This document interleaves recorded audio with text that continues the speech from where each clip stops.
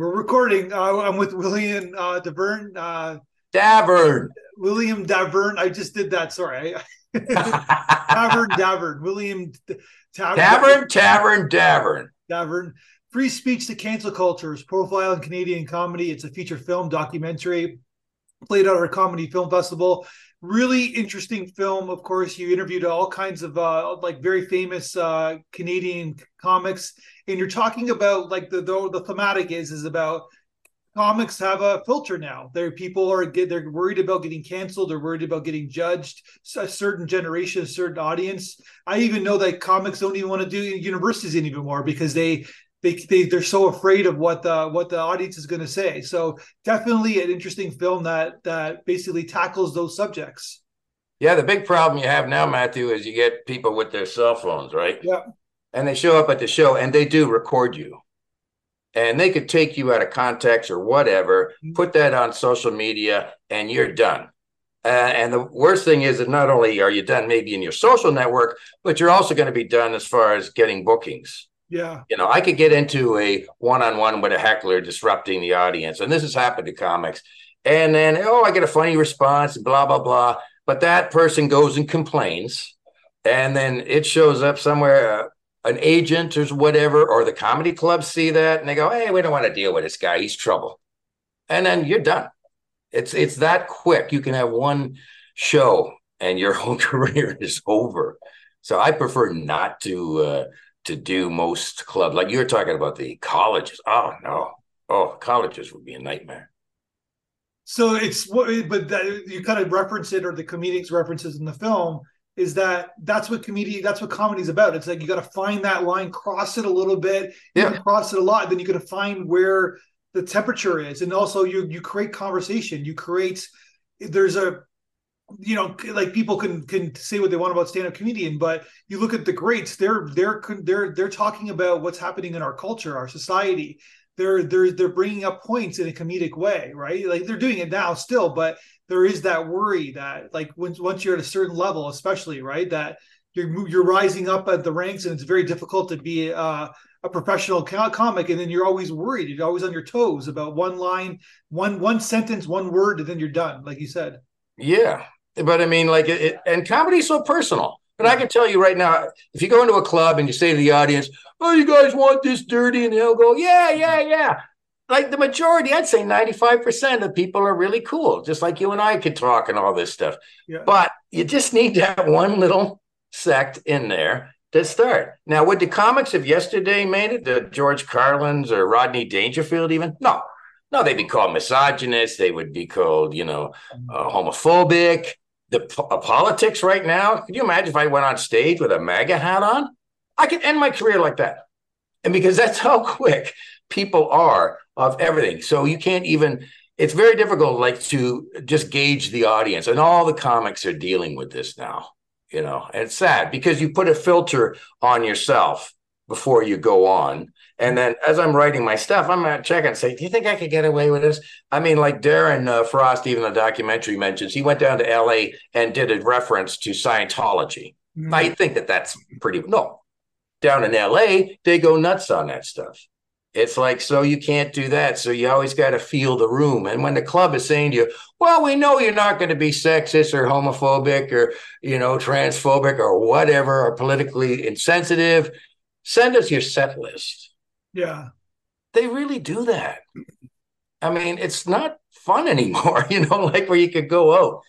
I mean, I prefer just to play. I'll play Club 54 because it's a different type of audience, it's not mainstream, but I wouldn't play the main comedy circuit anymore. No. You referenced George Carlin. Imagine Don Rickles trying to be a comedian now. Oh, terrible. Yeah. I mean, already he gets slammed. Even Chappelle, Chappelle came out there and just mentioned something about, what's going on in Palestine, and the audience was yelling at him. And it's like, boom, so you don't know what you can even comment on. You could just start on the topic, and then they start freaking out on you. It's like, yeah. But can I argue the point that sometimes it's not, you don't have to be homophobic to be funny, right? You don't have to be racist to be funny, right? I agree. Are certain things that you shouldn't tackle, like even you had Bullock, right? In your interview, and he crossed the line a little bit. Like is that fair to say or no? Yeah, well, you're basically saying yes. Has the sociological climate Yeah, changed I think changed. yesterday Yeah, to today? Yes, it has. I mean, I never liked comics that did that kind of the weight jokes and the I don't even like the bodily function jokes or yeah, things like that. I mean, to me, it's a cheap way of getting a laugh. yeah, And I mean, the problem is though, if you try to satirize that, that's where you get a problem because they don't see that you're doing a satire on it. yeah. They just jump on this wagon right away. That's the key point, right? So yeah, Yeah. yeah, Yeah. Like, I mean, I was trying to break in a Tucker Carlson impression one night at Club 54, and I said, do you guys know Tucker Carlson? That's as far as I got. yeah. And people in the back started yelling, racist, white supremacist. And I was just going to do an impression that mocked Tucker Yeah. Carlson. But it was like, okay, dude, that's off the table now. And that's how weird it is, where you're going, uh-oh, okay, Sim. So But so basically, you can't even if you're making fun of Tucker Carlson and his politics and his insanity. These are my words, not yours. yeah, Basically, if a comic is doing that, you can't even do that because the audience doesn't even want to hear the word Tucker Carlson in the audience, even though you're making fun of them and you're on the same ideological page as they are. They still don't want to hear it. yeah, it's just like how do I know where you're going to go with something? How do you know where I'm going to go with something? Yeah. But to jump on it right away, and then you're going like that, they're not letting you at least finish the bit. But again, that was a select little group. Yeah. Now, my other people in the audience, here's the other problem. Nobody watches the same news, right? Yeah. Nobody, we're all in our own little media bubble. So if I make a reference, I made a reference to AOC, Alexandria Yeah. Ocasio Cortez, right? And I said, AOC? No. Okay. Well, that's the end of that bit because we don't watch the same news. Or I certainly do it when you do impressions. If I'm doing impressions for people, if I don't do the hacky stuff, the Jack Nicholson stuff and all that crap, okay, most people still know Jack Nicholson, though Yeah. the young people are starting not to know him. But you do something like Stewie Griffin from Family Guy or something like that. And, the older people don't know it. And so it's very difficult to find any connection with, and of course, politically, if you say what's going on in the world, people, I don't watch the news. Okay. So you are kind of reduced to doing this, hey, you ever notice? But you can't even do that. Like back in the day, you could do jokes about, my girlfriend did this, Yeah. and now you're a misogynist if you do that. So you're going, oh, it's what's one of the comics said? It was like walking through a minefield with clown shoes on. That's basically kind of what you feel now. That's my generation. I don't know, like, because we came up through that time, which Yeah. was totally different, But But I guess like the observational humor, like Jerry Seinfeld humor, I guess yeah. could work today, right? Like it kind of crosses the generations. Well, yes and no, because you see, that's the other problem. People respond comedically to, controversial stuff. Like I whisper to you a joke or something, you go, oh my God, Bill, come on. You might not want to share that with Yeah. people, but you're just kind of breaking that taboo and you're doing it. So, because that's the other thing that happens. Then you go to a club and then somebody comes on and does completely clean, like the Jerry Yeah. Seinfeld, what's with the penis in the airplane type of thing, right? And the audience doesn't laugh at all. They're like Okay. going, okay, so you're kind of screwed that way too.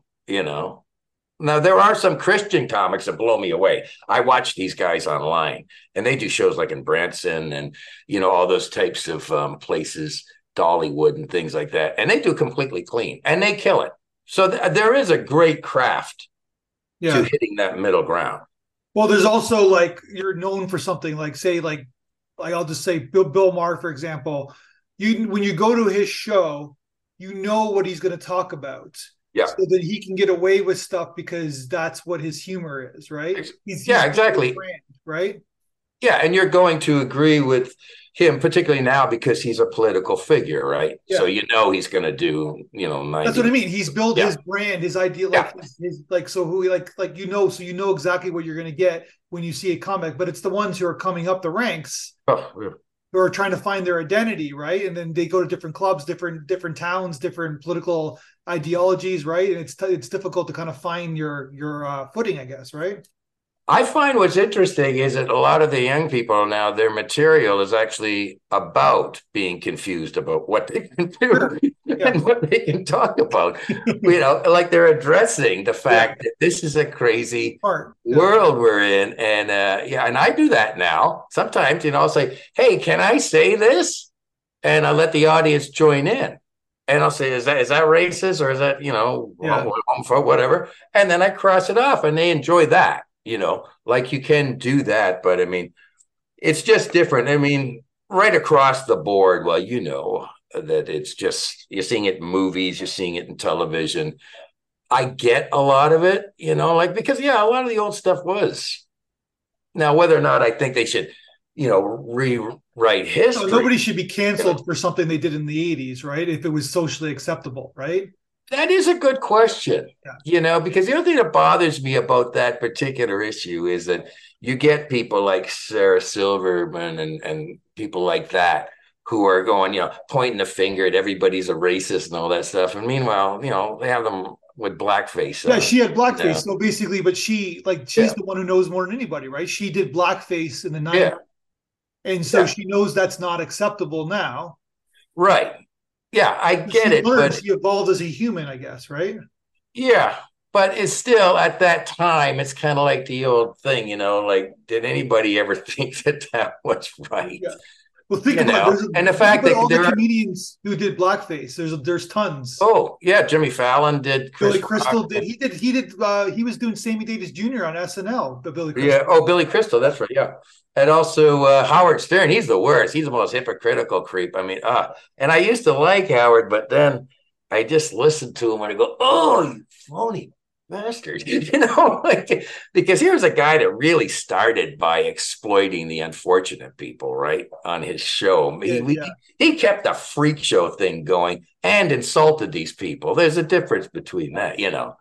And just to hear him talk about any, cancel culture that he think whatever he's for, and then I go, dude, your entire career is based on that. So I mean, I don't know. It's I that's why I kind of like made the documentary just to kind of maybe spark this kind of conversation, right? Yeah. Like examine it and certainly talk to my friends and and all the comics in the show were people that I had worked with over the years. And so I knew them personally, and they opened up to me during the doc and would tell me like what their feelings are. And Yeah. some of them it didn't bother, as you saw in the doc. All right, so let's talk about the making of the film. So you basically it's 95 minutes. How many comedians did you interview in total? I think it's 9 or 10. So okay, so basically so then they're kind of telling your story. You have tons of stock footage of like old Comedy Central, Comedy Club, and like Bullock's old shows and so how did you have a game plan before you started filming? Or No, that was what was kind of really interesting. Initially, the whole project just came to me because if you remember during COVID, yeah, and there was like nothing to do basically. And of course, all the clubs were closed down. I always find it funny how we all just kind of accept that as part of our past now. But that was a crazy time, right? So I was in solitary confinement here. And then I thought, I felt, well, all these other comics, nobody's working. So I'll see if I can get some of them to come over. And so just over the weeks, and I say, I want to get you on video. I'm going to throw you a bunch of questions and we'll see, just so I have you. And maybe I'll find something to do with it or we'll just put it on YouTube. And one of my friends had passed away, Dave Hook. And he was really the kind of the inspiration because I thought, I'm so glad I got him on video. yeah. Like he died young. He was only like 34 and he got a brain tumor and he was like gone in months. It was really tragic because he was so funny and just a really wonderful guy. And so I had him. So I thought I'm going to get everybody else. So I got Bullard and I thought I was going to do a cross type of comics. So there's different comics, right? So I got Darren Frost and Jason Ross. Those are shock comics, Darren likes to, or Jason takes his clothes off and Darren Yeah. constantly breaks every taboo. And then Mike Bullard and Ben Guy, because of the TV angle, what it was like to get shows on, bring Gene Guadamatea. He ran the club. And then I got a magician, which was Matt DeCero. He travels around the world doing these shows, and he has to be completely clean. So as I was putting all these guys together, I thought instead of just having chunks where people are talking, initially I was like doing this 25-minute, tell me your life story. And I think, who the hell cares about that, right? And then I thought, wait a minute, there's certain threads that are tying here. So I just started to kind of discover, and I went, that's what it's about. I'm going to put these guys, what it was like in the past to what it is now. And they're all great characters because they're very entertaining. They tell funny stories, put all their funny stories together. And that's basically how it came around. And I shot, edited, sound, everything myself. Wow. There's just me. I didn't have anybody else with me on it. What about the footage? Like you got like maybe a quarter of your film is like footage of the past. Kind of like, where'd you find all that stuff? Oh, that was all stuff that the comics had. Gotcha. Like from their websites. I'd say, give me something good, that you've got. And all the stuff at Club 54 I shot. So all the stuff that was inside the club, Ben performing, even me performing. I just set the camera up and, and so, So I had a lot of time during COVID. So it was, and I was also trying to learn the Adobe Premiere program. Gotcha. And I had a friend of mine, and he worked for Adobe, so he kind of talked me through. So that was basically how the whole thing got together. And then put it together, and then we showed it to everybody at the Westdale, like that was involved in it, Westdale Theater in Hamilton here. It's a review theater. You probably know about it. And it's a great place, by the way, for some of you people that want to show their movies. Anyway, so I had all the cast show up and put a call out. And it was a wintry night. It was terrible conditions, terrible. I couldn't have picked a worse bloody night. And yet we had about 125 showed up and showed the movie to them. And it was like consistent laughs all the way through it. And then we got a standing O, and it was like, whoa, maybe there's something here. And that's why I thought I'd submit it to the different festivals. And I think you were about the first one because I saw that there was that feedback. That's your key word. Yeah. Feedback. Yeah. Yeah. Because there's no point. You just send it out there. And as I said before, you don't know whether or not someone's looking at it. Yeah. Speaking of brand, that's our brand right there. We're talking about brand feedback. Yeah. Right Yeah, that's excellent. And you guys have been the best, as far as contact and everything. And wow, and I really enjoyed, as I say, hearing the different people that you had watch it because they were completely outside of my circle and my friend's circle, right? And that's really important to get that type of feedback, right? I show it to another comic and they're just waiting for their spot to come up anyway. Sure. They're all egotistical. Sorry. What I found interesting is that you're right because you have different comics and about how they got in the industry, and you're talking about like the TV market and like getting appeal. And it's interesting how some of them, I'm not going to say any names, some of them are pretty enlightened guys, and they're kind of like interested in what has transpired in their career, and some of them you can tell are just bitter. They're pissed off about something that happened along the way, and they're just like it's still getting at them when they talk about it. Yeah. Well, that's also the Matthew. That's the character. Yeah, I think you're probably referring to Darren Frost, and he does that. He's a great interview because he comes in there as the character. You know what I mean? He just bang, bang, bang. He was probably the most difficult to edit because everything he was saying was funny and right on and bitter. And that's why he said, I think at one point in the documentary, like he says the comedy is like being in high school, and being bullied and all that by whatever. And I said, do you feel you're finally out of high school? I mean, the man's almost 50. And he says, no, every comic's a broken child. You know what I mean? So, yeah. And also the ventriloquist guy, Mark Rocker, he's fantastic. Like, what a character. I used to go on the road with him, and he'd talk to that damn dummy all the time. Well, listen, I've been fortunate enough to talk to a ventriloquist act on this podcast, and what I've learned is that magicians and ventriloquists act. They can do anything. They can venture, they can maneuver, and then using the dummy to say stuff like that, like that's politically incorrect is perfect, right? Right on. I'm glad that you noticed that because I used to do that too. I could, for example, like a guy can't use the C word, Yeah. but I can bring Kermit the Frog up as a puppet and I can do it, Yeah. you know, and they'll laugh at it because it's cute to hear Kermit swear. Yeah. So yeah, exactly. Yeah, and with Mark, that's totally that Chester is his alter ego.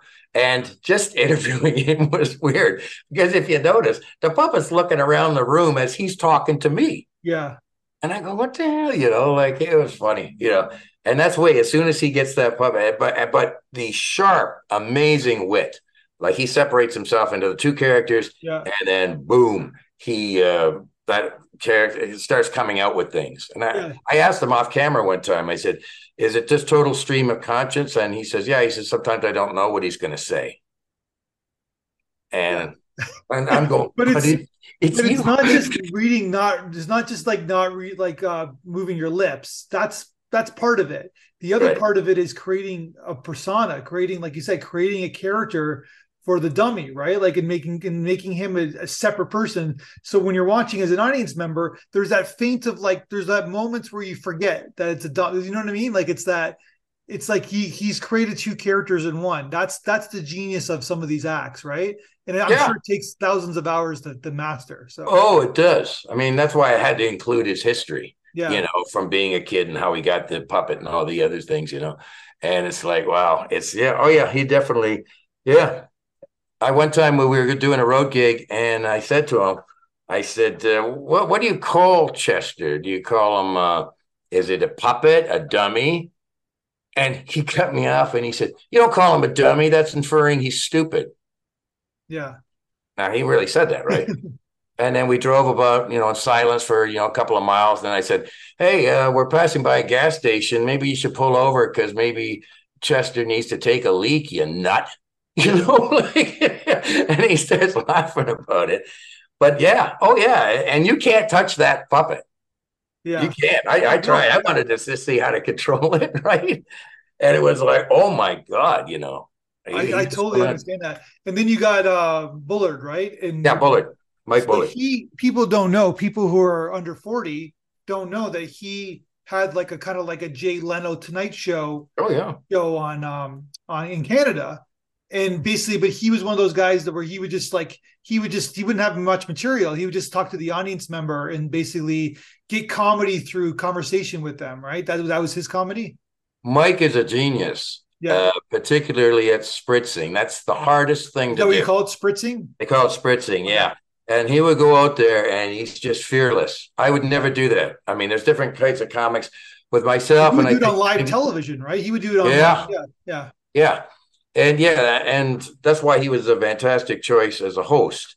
And that show, people forget how big that show is, and everybody did it. Even Jean Créchon showed up on it way back in the day, but Nicolas Cage and all these other big names, unheard of. They were kicking ass over Jay Leno's ratings and I forget who else was on Arsenio's ratings, all those people at that time. David Letterman, Arsenio Hall, Yeah, he was taking the time slot. Remember, it used to be on late at night, and he would also the show was great because they were bringing on weird acts that you don't normally see. Like China, the wrestler and all them, sure.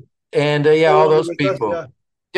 And then he went there, and then he went to Global for 3 years. I mean, that was really a hell of a run he had. It was really big time. And that is a sad thing. You get older, different generations just seem to forget, right? Which makes sense, I guess. But you'd still want to be nostalgic and like, he was big time.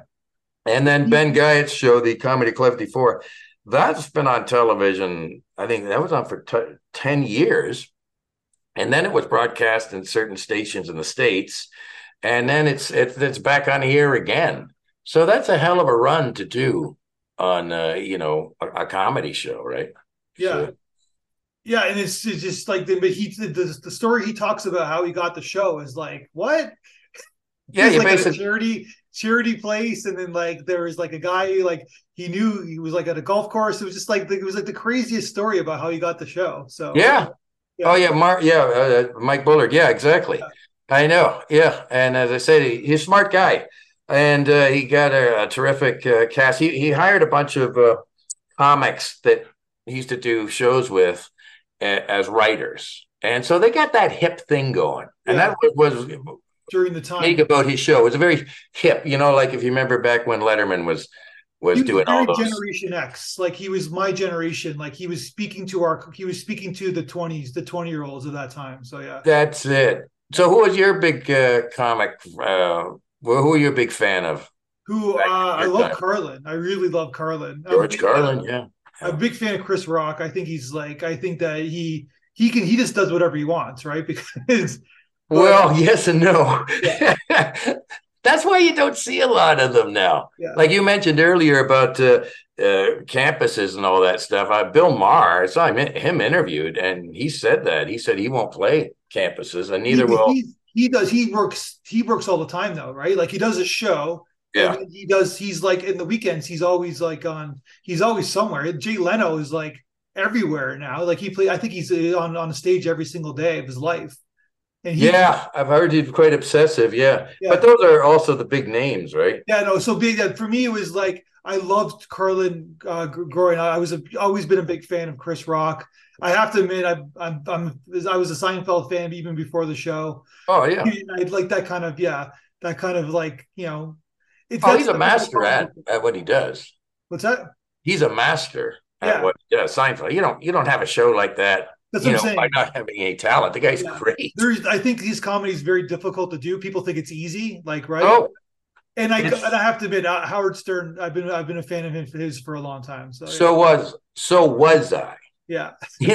Again, it's just that kind of thing where you see them turn around, and I don't He's like it when evolved, right? anybody gets political, but you know what I mean. You just get tired of hearing you're a comic, whatever. Like I don't care about opinions or when you're going to push that. I don't know.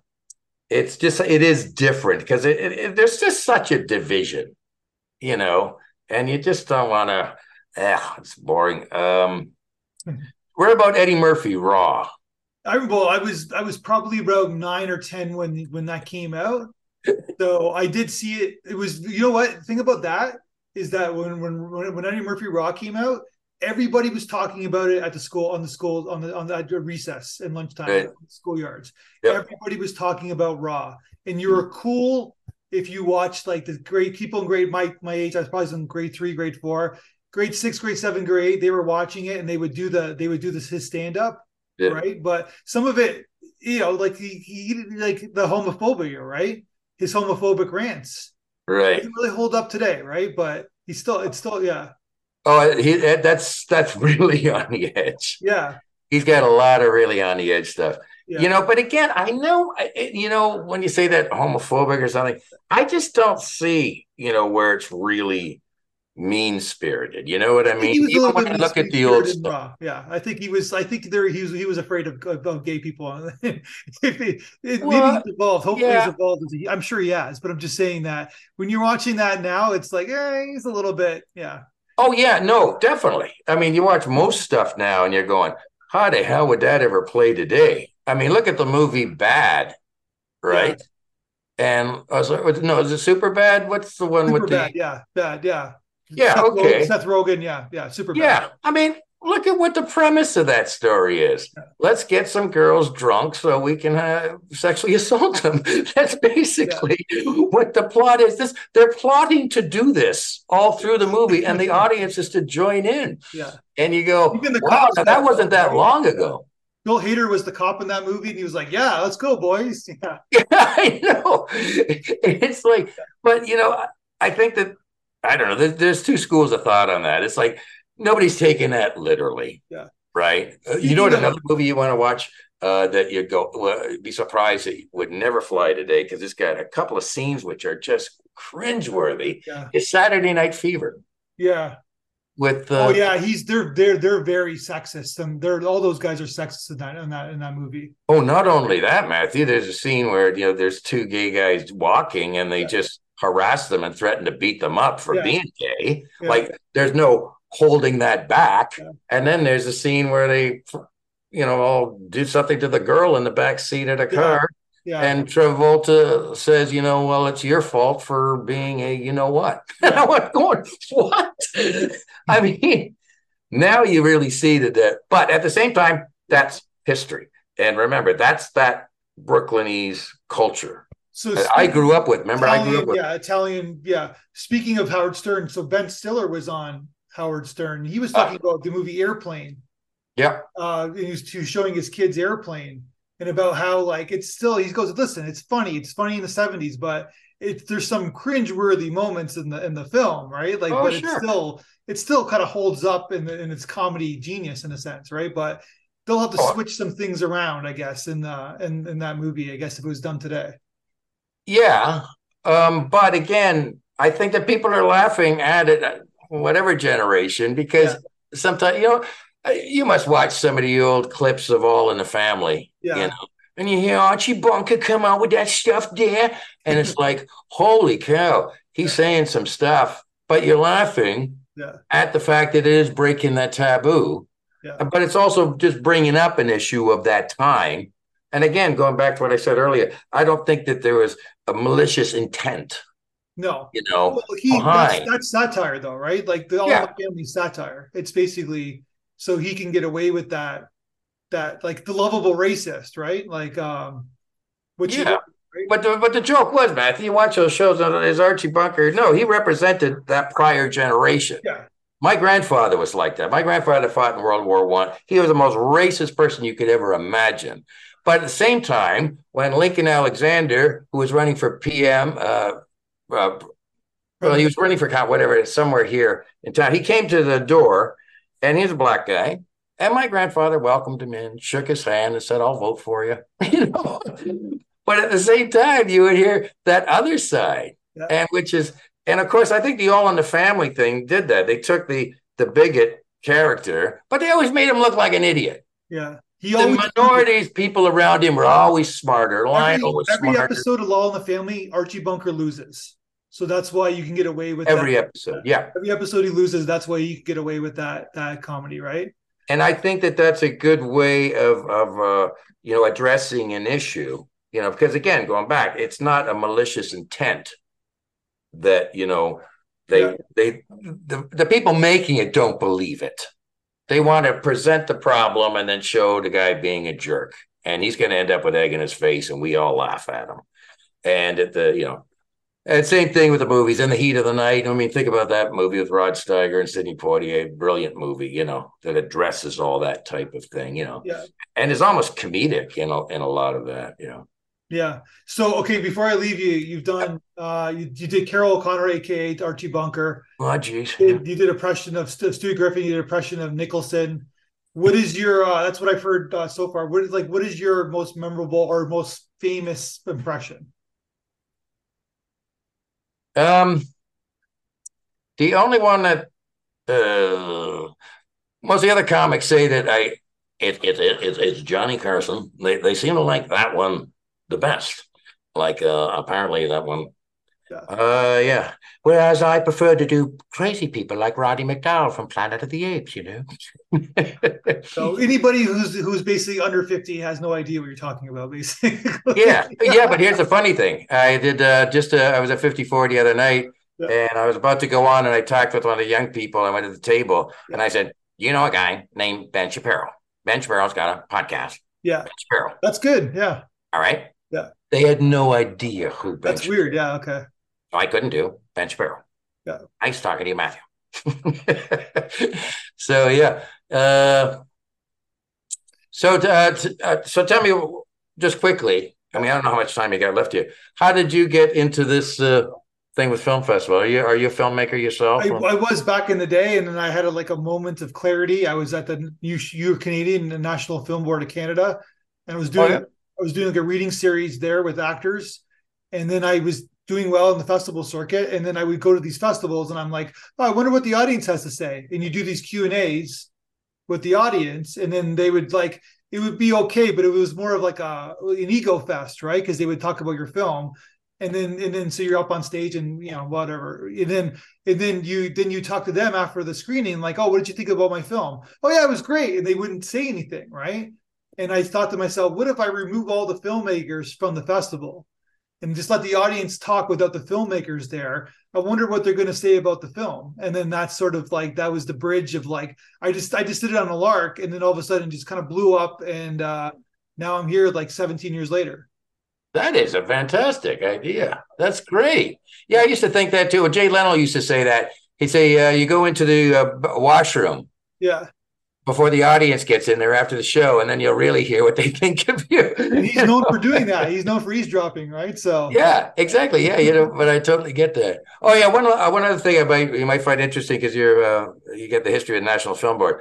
I made a short film years ago, and National Film Board bought a copy of it. It's about a pinball machine, a guy playing a pinball machine, and Norman Jewison gave a special award to it.